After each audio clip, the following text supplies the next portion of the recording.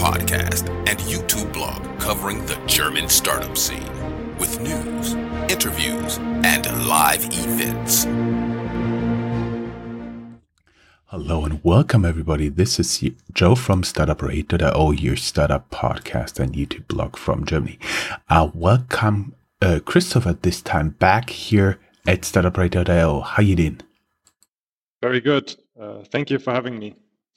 It's completely my pleasure. When we've been still an audio-only podcast here in Frankfurt, we've been talking, and I just looked it up. It was published in March 2017, almost 4 years ago. It feels like a lot has happened since, right? Absolutely. Can't imagine, like 2017, Clark was a different company. We'll talk a little bit about your journey here. Let us first get our enabler mentioned here. This interview is brought to you by investinhessen.com, which provides you detailed information on the state of Hessen as a business location and is specifically aimed at investors. As I was going through our past interview, of course, if you go down here in the show notes, there is a blog post, and on the blog post, there's also this interview as an audio-only podcast, as well as our past interview as an audio-only podcast. And at the time, we were talking because you've been mentioned as one of the very few German startups in the Bloomberg list of startups you most likely never heard of, but actually should have an eye on. I remember a few interactions from that, but let us get back to this later. When I was listening to this, I was wondering, we never talked how you and your co-founders actually met. Yes, that was in 2015. And let me actually maybe start by saying that the team is still complete. So it's still the same people that are behind Clark, basically, since day one. And it was in 2015. And, I think it started a bit with a pain point that I had myself in insurance because, I was between jobs. I had a lot of time and I wanted to get my insurance stuff done. Like it was on my to-do for a long time. So I thought, okay, now is a good moment to do that. And I couldn't find a tool or no program or nothing where I could get this done. I just didn't find the help that I wanted to have. And I thought, okay, I have to do something about this myself. And then we actually met through, the network, friends of friends, and it all came together, basically. I think in summer 2015, the team was fully on board. And it's been a fantastic ride since because what we had as an initial hypothesis and what we wanted to achieve still holds true today. And it's it's not a quick shot. Like you can't turn the insurance industry upside down in a super short amount of time. We found each other 2015, shared the pain point or figured out that we shared the pain point, and everyone in the team was able to contribute something different. Right, Marco has a background in insurance, Steffen has a background in technology, Chris in marketing, me in startup and digital businesses. So it all came together there. And Marco, he's also a podcaster here in Frankfurt as well, which is pretty interesting. I have to talk to him. So the founding team is actually still there. And how did you guys talk? Oh yeah, insurance is so boring. Yeah, insurance is so boring. Let's do something about it. No. That wasn't actually.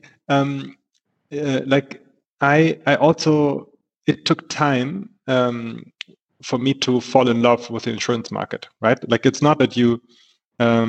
It's nothing that you start thinking about and then you immediately say, oh wow, this is something I have to do. But like the more I got engaged with what's going on in insurance, again in 2015, the more clear it became to me that this is going to be a fun and a long-term thing that I would love to do because the pain point for consumers is immense. The business opportunity is extremely large. It's relevant for everyone. I mean, everyone has an insurance product. Everything that you see around you right now probably is somehow insured, like whether it's the house where you sit in, or whether the like what's inside the house, the goods in the house, your car when you drive to work. Everything has a relation to insurance, right? Of course, you have health insurance as well, and maybe even retirement savings. But all of this belongs in this field. So it's a very, very large playing field. And actually, it hasn't been penetrated by technology that much still today. So you have a massive market, you have unhappy customers, and a low degree of digitization. So for a founder, that's a fantastic opportunity.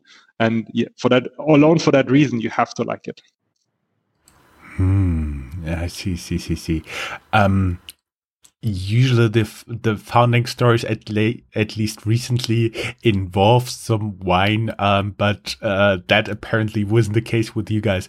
Can you, because you are right now really popular in Germany, because I see you run TV ads on national TV and all stuff like that, and I'm curious, can you explain to somebody who maybe has never had any interactions with Germany, who doesn't even understand what Vollkasko-Mentalität is? Can you explain him a little bit the German love of insurance? And of course, I'll explain later what Vollkasko means.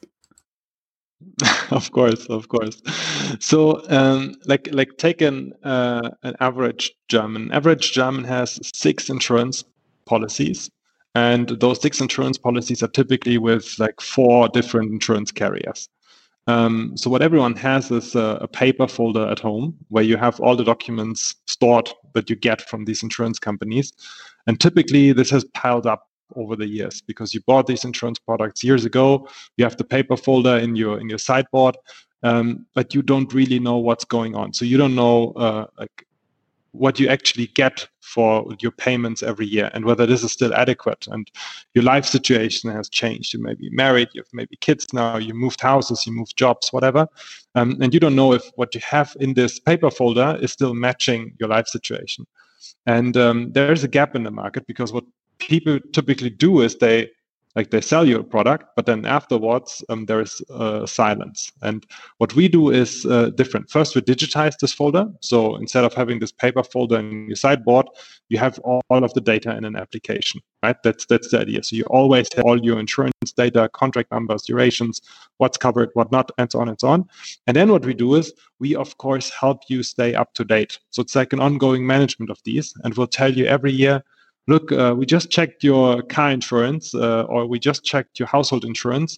And you know what? You're still doing great. You don't need to change it. You don't need to think about switching it this year. Just pay the premium and you're good for another year. And we'll do that every year. And we'll, of course, stay ahead of what's changing in your life. And then also tell you if something is changing, what it means for your insurance and if you need to adjust your insurance. So it's meant like one place where you as consumer can do everything that has to do with your insurance. And if you don't understand anything, or if you have a question, like there are sometimes these cases, right? You sit in your garden and you see this big, massive tree that could fall on your neighbor's house. What actually happens if that like a tree falls on your neighbor's house? Who's paying that?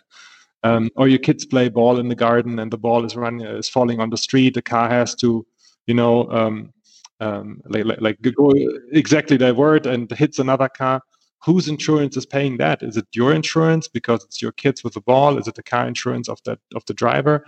Like who's in charge of that? So if you have these questions, there's an answer to all of that too. So we can give you peace of mind because if you're not sure and you have this case and you just want to know what's going on and what would be if, then you can also ask us these type of things, and we have experts that can look in your contract and look this up. And Vollkasko insurance, as you said, there is Germans love the car insurance, and there's like 3 levels of them, and the highest level, like the almost worry-free level, is Vollkasko. So meaning Vollkasko Mentalität means peace of mind. Everything is covered, everything's taken care of. Now that we understand that you guys are basically getting the digital folder on your cell phone for all your insurance policies, let us get a little bit into the money, into the venture capital funding. By the way, I'm wondering, when you started in 2015, I know that fintech at this time was a thing, was starting.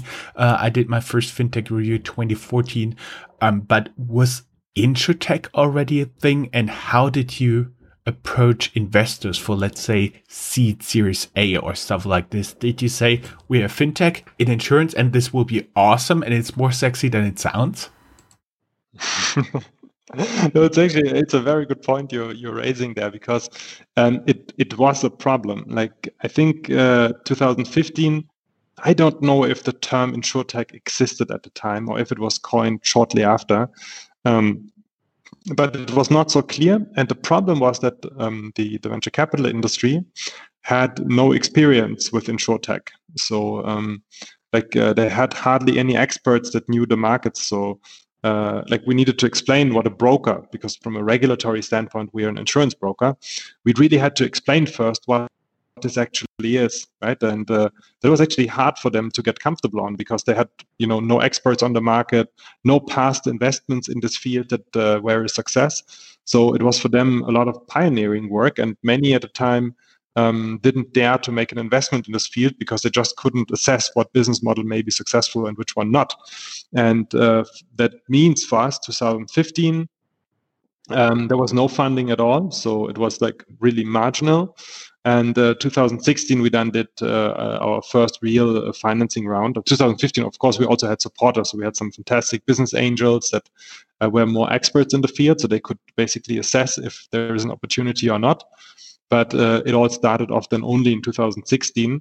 And actually, if you look at customer numbers and revenue numbers of Clark, especially customers, I think end of 2015, I knew every single customer's name, right? Because it was family and friends and such. So I don't know if we had an actual customer by the end of 2015. And then only 16, it started a bit with money to invest in growth.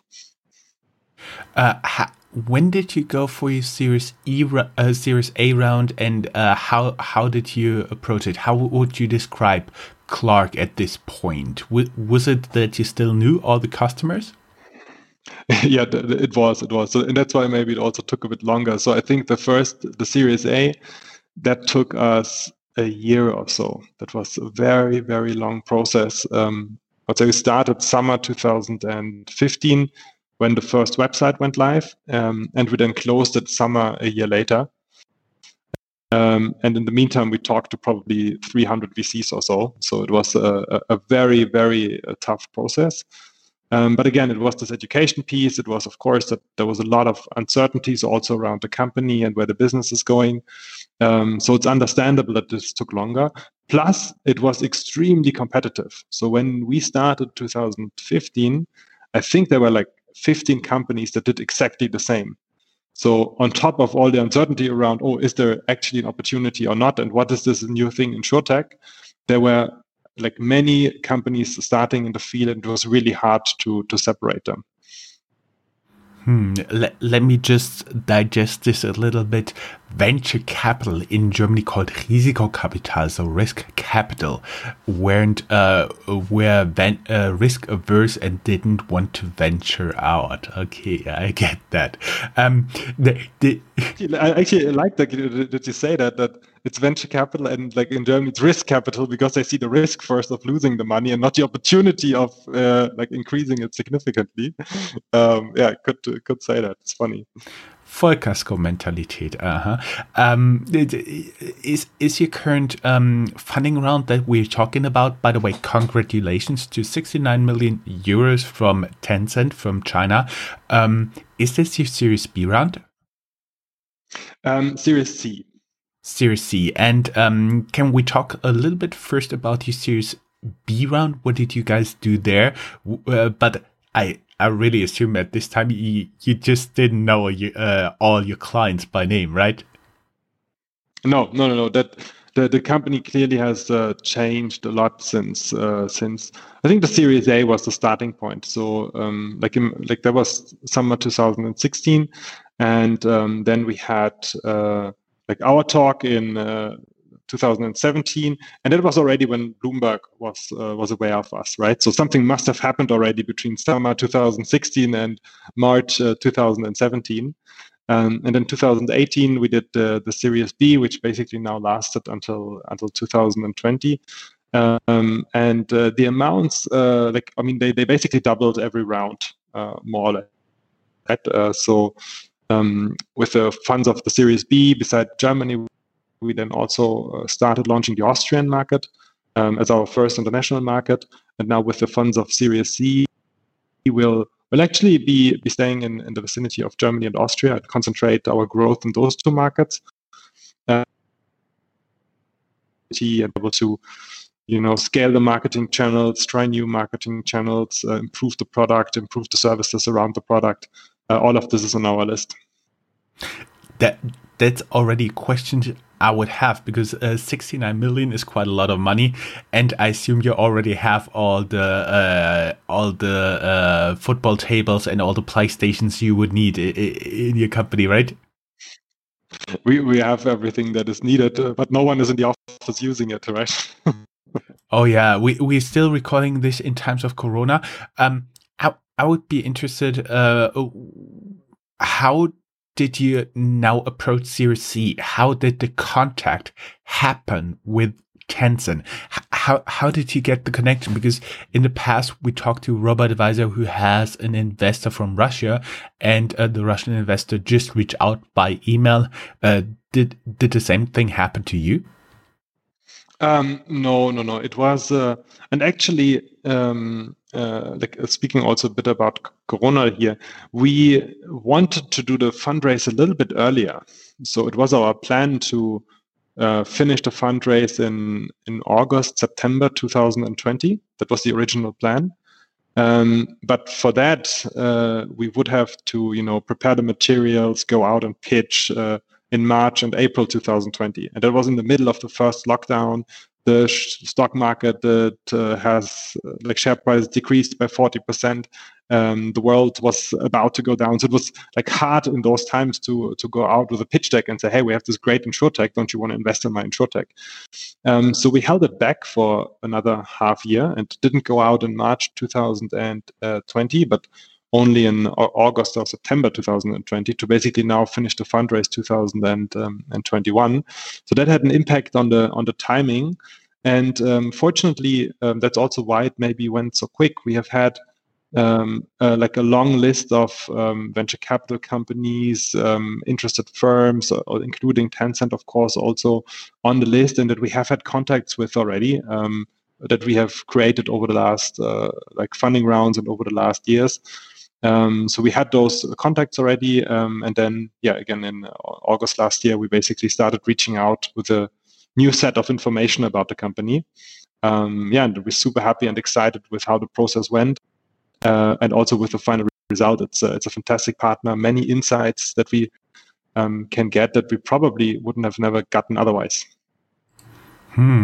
Yeah, I can see in the future you're trying your luck in China. But talking about China, I've been living there, and I experienced really firsthand all the cultural differences. Did you experience some of them, and did you learn never ever to offer Chinese a price of 250?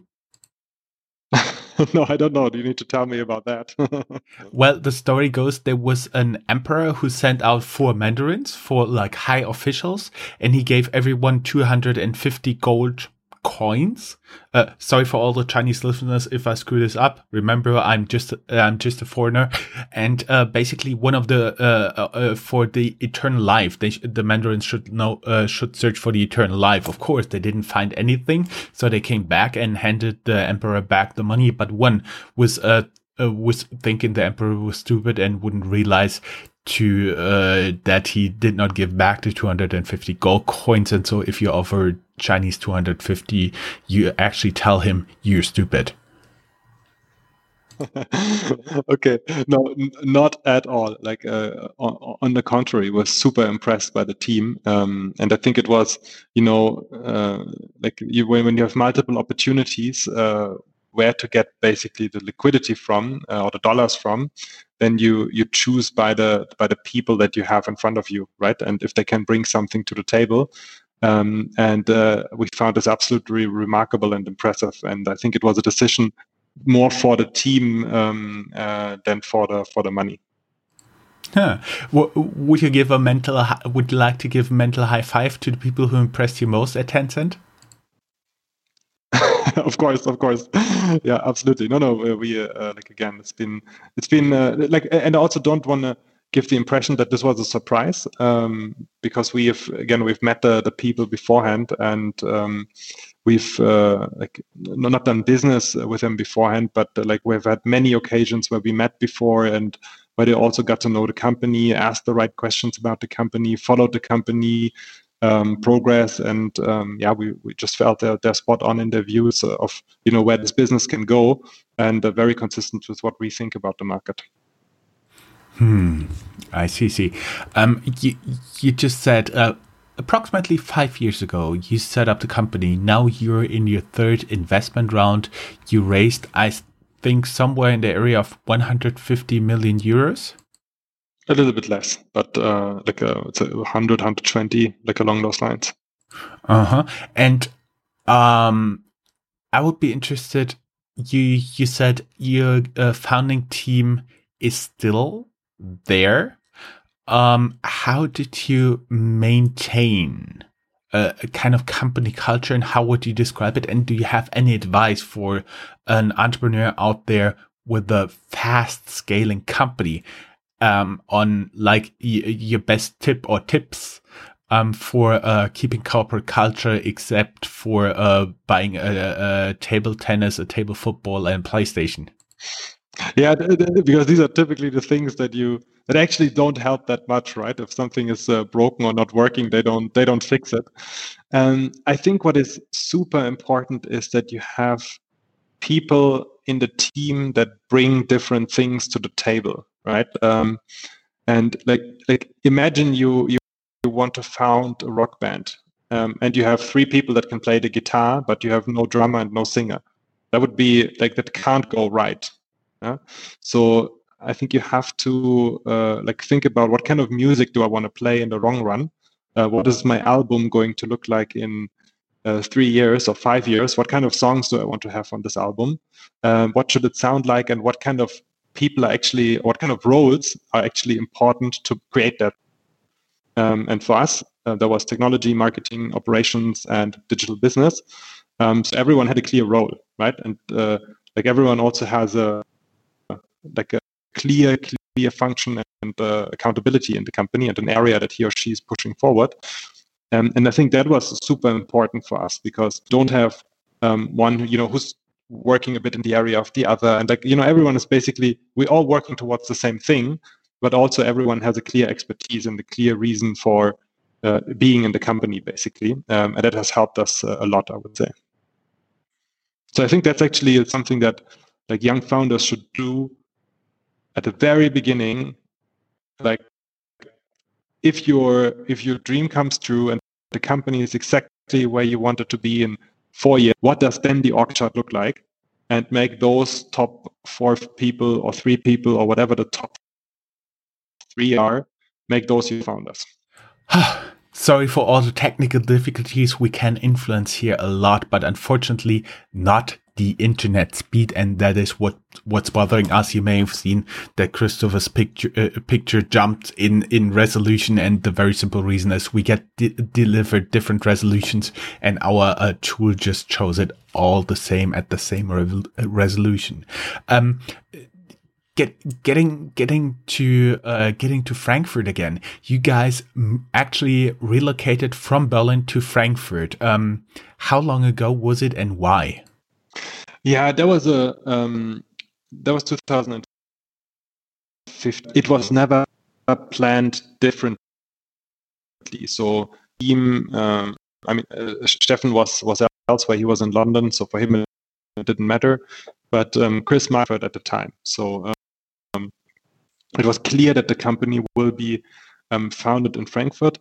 The move that was actually, I wouldn't even say, at the time in Frankfurt, Frankfurt. There wasn't proper offices. It was just easier for the first 2 or 3 months to do things in Berlin.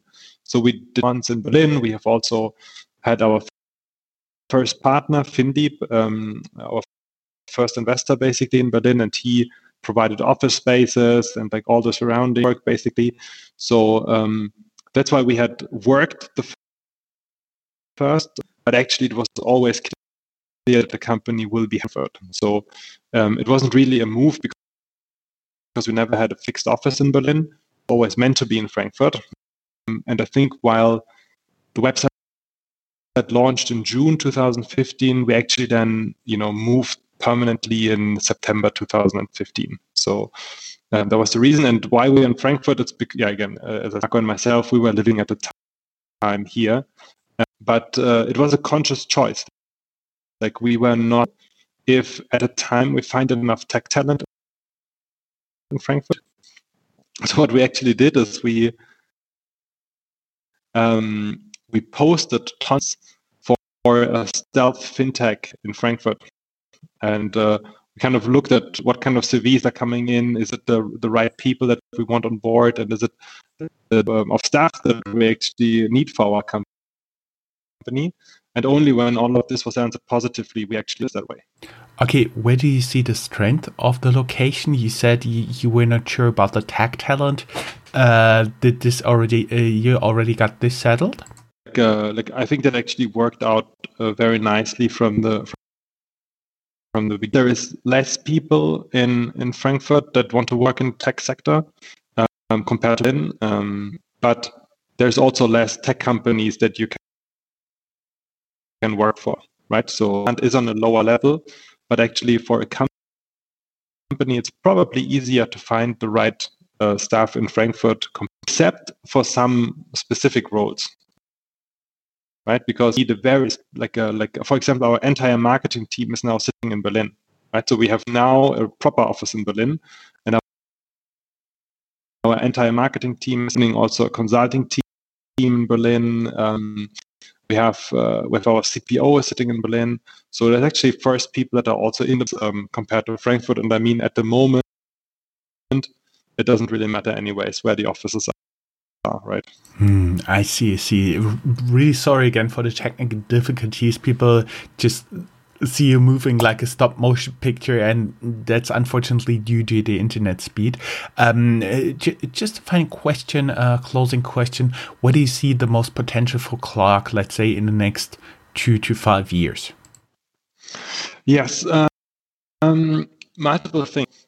We now have 300,000 customers in Germany. Good, like a Norris Bank has maybe 500,000, so you're on a nice track there, catching up with the smaller direct banks. But the market for insurance is so big. Like you have 60 million people in Germany that have insurance, and for them, Clark is relevant. So we just have a marginal market share. So what we actually will do in the next 3, 4, 5 years is we'll massively concentrate growth in Germany and Austria, and maybe add in the 3 or 5 year horizon 2, 3 other European markets. But you'll not see us going to like South America and opening tons of or in North America and all over. Rather concentrate our efforts on fewer markets and to make sure that we build a proper size in those countries. Well, everything I want to know. Thank you very much. Everybody would like to learn more. They can go down here in the show notes. There is a link to your LinkedIn profile, as well as, of course, to the company website and our interview from 2017.